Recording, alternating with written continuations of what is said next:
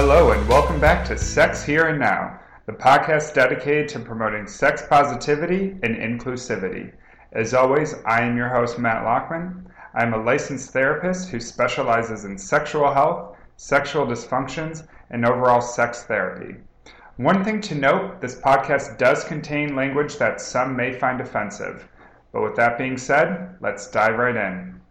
Hope everyone has been enjoying this podcast so far. It has been fun focusing on broader topics in these first few episodes. Really driving home the notion of being sex positive is one of the main goals that I have, and I'm purposely making it a point to talk about areas that will make you, the listeners, uncomfortable. This is normal at first. I definitely felt uncomfortable when my old value and belief system was being challenged. I would think these people who were just talking to me about the complexity that is sexuality were somehow shaming me, when in reality, I was shaming them. That is why I like choosing specific topics that you do not hear a lot about in the news, but should. You see, as the host, I want to help break down the sex-negative barriers that are constantly reinforced by our culture. No one, not even the worst humans in the world, should feel ashamed for liking things that are out of the norm. Well, unless these awful humans were using their sexuality to harm people, then yeah, you should stop. One of my main messages as a therapist is to let others know that what happens between two consenting adults is their business. Or in the case of this episode, one consenting adult. I thought having an episode all on physical self-stimulation or masturbation would be a perfect way to cannonball into topics I haven't touched upon yet on this podcast. The physical intimacy component. And why not start with the physical intimacy we have with ourselves? This is what most people see and imagine when they hear I am a sex therapist. So like, you talk about sex with your clients? Why, yes, I do. Do you have any questions you want to ask me? I have been in crowded bars, weddings, and even getting my hair cut, and people will come up and ask me about specific inquiries that have been bugging them. It's funny. They always try to quiet their voice so no one will hear. They don't realize this is the product of the sex-negative culture we live in at the moment. But one of my favorite areas to talk about is masturbation, because it has gained this god-awful reputation and it saddens the hell out of me. So today's episode is dedicated to looking at the complex history of self-love and why it isn't too late to engage in it. Let's start off with a fun fact. Did you know that babies masturbate when they are in their mother's womb? Yeah, biological male and female babies can feel this stimulation as early as 15 weeks. There are documented cases of babies touching their genital areas for long stretches of time because it feels good. It is interesting because when you look up research on this, you see headlines like, "Your baby may masturbate in the womb, but that does not make them unpure." Like what? Who would think this? Then I remember that I live in a world that shames people all the time for masturbating, and I realized, oh yeah, everyone would think this. Our society hates masturbation. There is no one way around it. I mean, look at how we humans are hardwired to do it. It is supposed to be quick, quiet, and the goal is to get off as soon as possible. It's really sad. We don't really learn to enjoy it until later in life, and even then, most of us don't break free. But how do we get here, and why? One area we can trace this shame back to is religion. Now, I am not here to hate on anyone's religion. I am here to just point out that some religions vilify you if you engage in premarital inner or outer course with yourself. Some promote the idea that you should focus your attention away from this biological need and instead work out, or study, or watch TV. Because of this, we tend to shame ourselves and compare ourselves to these unrealistic expectations that are out there. We question, why do I keep feeling this desire to touch myself? Here, our minds are beginning to be shaped that anything related to the genitals is a negative thing and we shouldn't do it. Then, once you do it, which took you so much convincing of yourself to do, it feels great. Then the immediate regret and shame enters the picture. Thus, the cycle is born, and we learn to develop a negative, secretive connotation with physical self-love. This negativity has blossomed throughout time. In the 18th century, people were warned that if they masturbate, their hands would get covered in warts and hair. People were also told that masturbation caused blindness, acne, and infertility. Also, doctors observed patients in mental hospitals masturbating and concluded that masturbation was the source of the patient's mental disorders. The truth is that the patients were just doing what most of us do, although with less privacy and at more frequency since they were cooped up with little else to do. Anyways, the bottom line is that in previous generations, medical experts told people that masturbation was the root of a lot of illnesses. In today's world, you can see that people also feel shame and guilt because they never even learned what masturbation is and are yelled at and told it is wrong. Women especially feel this guilt because no one talked to them about masturbation. It is seen as something men only do, and because men are gross, slob like pigs, women learn if they do it, they are gross as well. So women don't. It is that simple. Synapses connect, patterns are formed, and the sex negativity continues onward to another generation. But let me just stop for a minute and give a shout out to parents who foster the notion of masturbation to their children and all of the other individuals who do not fall into this spell of sex negativity. Parents, if you catch your children masturbating in the living room, don't shame them. Tell them that this is an activity that we do in the privacy of our bedrooms, not out in public. If you catch them masturbating in the supermarket, again, tell them that this is not something that you do out in public. Don't yell at them and shame them because they don't know any better. They are learning from you. Hear me when I say this.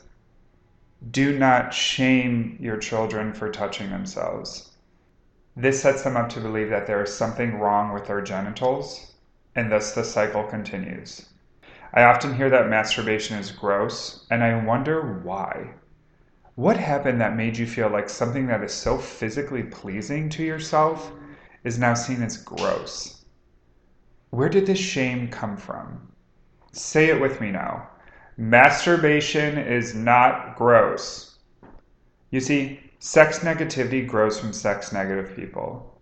Some people can't help but learn that masturbation is bad because it is being taught by people who have been caught up in the shaming negative cycle. How are you going to know what turns you on sexually and what works and does not work for you if you do not try it on yourself first? Masturbation is fun because you get to explore the literal ins and outs of your body and find out what works for you. Do you like the feeling of your nipples pinched? What about anal stimulation? We need to learn what works for us and turns us on so we can tell others who want to please us. Our entire body is our sexual anatomy, yet most of us, due to sex and body shame, sexism, and toxic masculinity, reduce it down to just our genitals.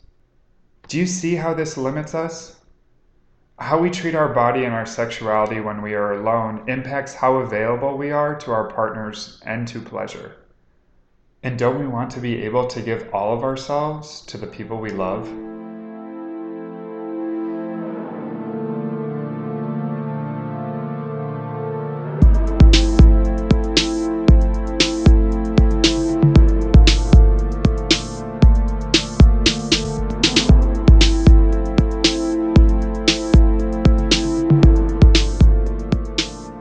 Alright, let's take a little break from talking about jerking off or flicking the bean or whatever fun saying you use to describe masturbating. For this mini education break, I want to share with all of you this simple trust equation I use with couples when they come into my office and tell me that their relationship has been turned upside down due to one or both of them breaking a rule that was agreed upon by both of them. Trust is a tricky concept. Some people find it easy to trust another person upon first meeting them, while others need time and experience to lend a hand before they give it out. But one thing tends to be universal. Once trust is given and someone breaks it, it is painful. Because of this, I spend time with my couples breaking trust down to its simplest form, scaling it back to a micro level so they can see that it is possible for someone who hurt you to gain your trust again. All right, here's the equation. Trust equals communication plus action over time. Get it? You write it down? Okay, one more time. Trust equals communication plus action over time. We gain trust back when we see people following through on their verbal commitments to us. For instance, if you tell your partner you will be somewhere at 7:30 and you show up at 7:30, this increases your credibility again. And over time, by you continuing to follow through on what you say you are doing, you can start to build trust again in your relationship. Try this in your own relationship the next time a misstep occurs, and let me know how it works for you. All right, now back to our episode.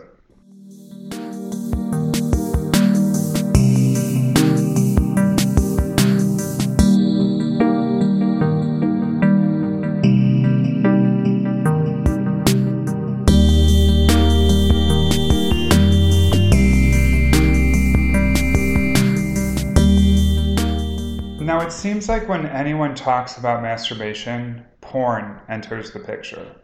People look at porn as this disgusting avenue where depraved individuals go to look at others engaging in gross sexual actions.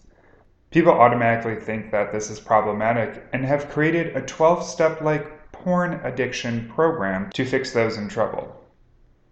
Now, I'm not going to dive into the nonsense that is porn addiction. You can listen to my episode on sex addiction for that information. But let me make one thing clear to everyone out there. Well, two things. One, just because you wouldn't watch it doesn't mean people who do have an issue or are repressed. And two, watching porn is not problematic. Porn allows you to look and explore other kinks in the world that you may be interested in. It can provide you an outlet and a connection to a new avenue you may want to explore.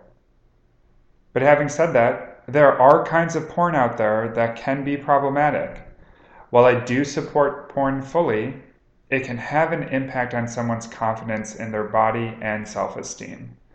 If you are choosing to masturbate to porn, do so by exploring your interests. Don't just choose porn that focuses on penetration or one body type. See what interests you. We all have different kinks and desires, and this is where you can explore this fantasy world that you may or may not want to make a reality. And here's the thing. If you only masturbate with porn, take a break from it every once in a while. Porn distracts you from being fully embodied, mindful, and explorative of your own body. Porn often trains you to see sex as fast and without kissing, holding, touching, or eye contact, and with the only goal being to get to an orgasm. Try using your mind and connecting with your own fantasy world. This is where you can truly learn about your deepest core eroticism. It is important to mix things up when it comes to masturbation. If not, then over time, it can become formulaic, and we can start to depend on certain masturbation habits to reach orgasm. An example of this would be someone who needs to watch a certain kind of porn to reach climax. I've had clients come to me and say, I can't orgasm without watching porn. Now again, this doesn't mean they are addicted to porn. Just because they've learned over time that it is hard for them to reach an orgasm without watching porn doesn't mean that they can't learn healthy habits again. For others, it could depend on a certain level of intense physical stimulation being reached, like with a vibrator or no lube. But it doesn't and shouldn't be this way. Mix things up. Try it all. Explore your entire body. One thing to note here. For those with a penis, this play can be done with or without an erection. Orgasm and pleasure do not require an erection, as you can orgasm without an erection and without ejaculating. Masturbation habits can constrict our pleasure and keep us locked into arousal patterns that disallow new sexual experiences. Our entire body is neurally wired for pleasure if we engage it. And we are all born sexually fluid. So as I said, go and explore it. Shifting gears some and looking at the media, I think that we have done a little better at addressing the topic of masturbation in movies and television. Now let me make this point clear. Although I have about 8 shows I am watching at any given time, that does not mean I have seen and assessed every single show that talks about masturbation. There could be some shows and movies out there that I have missed that do a horrible job dealing with the topic and continue to shame others who do practice this perfectly natural technique.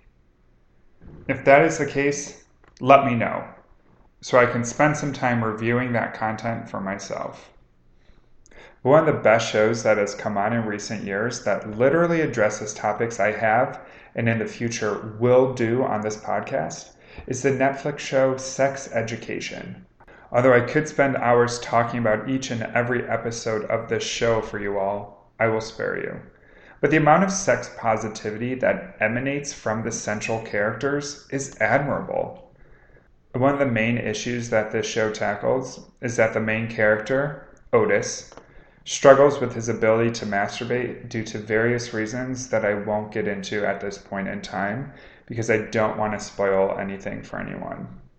His mother, played by the brilliant Gillian Anderson, is a sex therapist, and you get to see all the various individuals she works with on a daily basis. Although I must say I really do want to spoil it, because one of the last scenes in season 1 is absolutely breathtaking. Having a show out there that talks about masturbation, sex therapy, and sex positivity in general, and was received well enough to get a second season, shows that our society is progressing some, and I am here for it. As I wrap up this episode, I want to reiterate a few things. If you currently feel shame when you masturbate, or think it is gross, or find it unnatural or unclean, I want to let you know that it is normal to have these responses. I also want you to know that there is nothing gross or unnatural or unclean about what you are doing or want to do.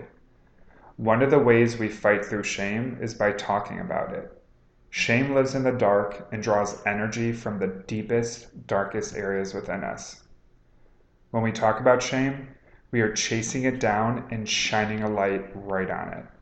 The more we talk, the more the shame is exposed and dealt with.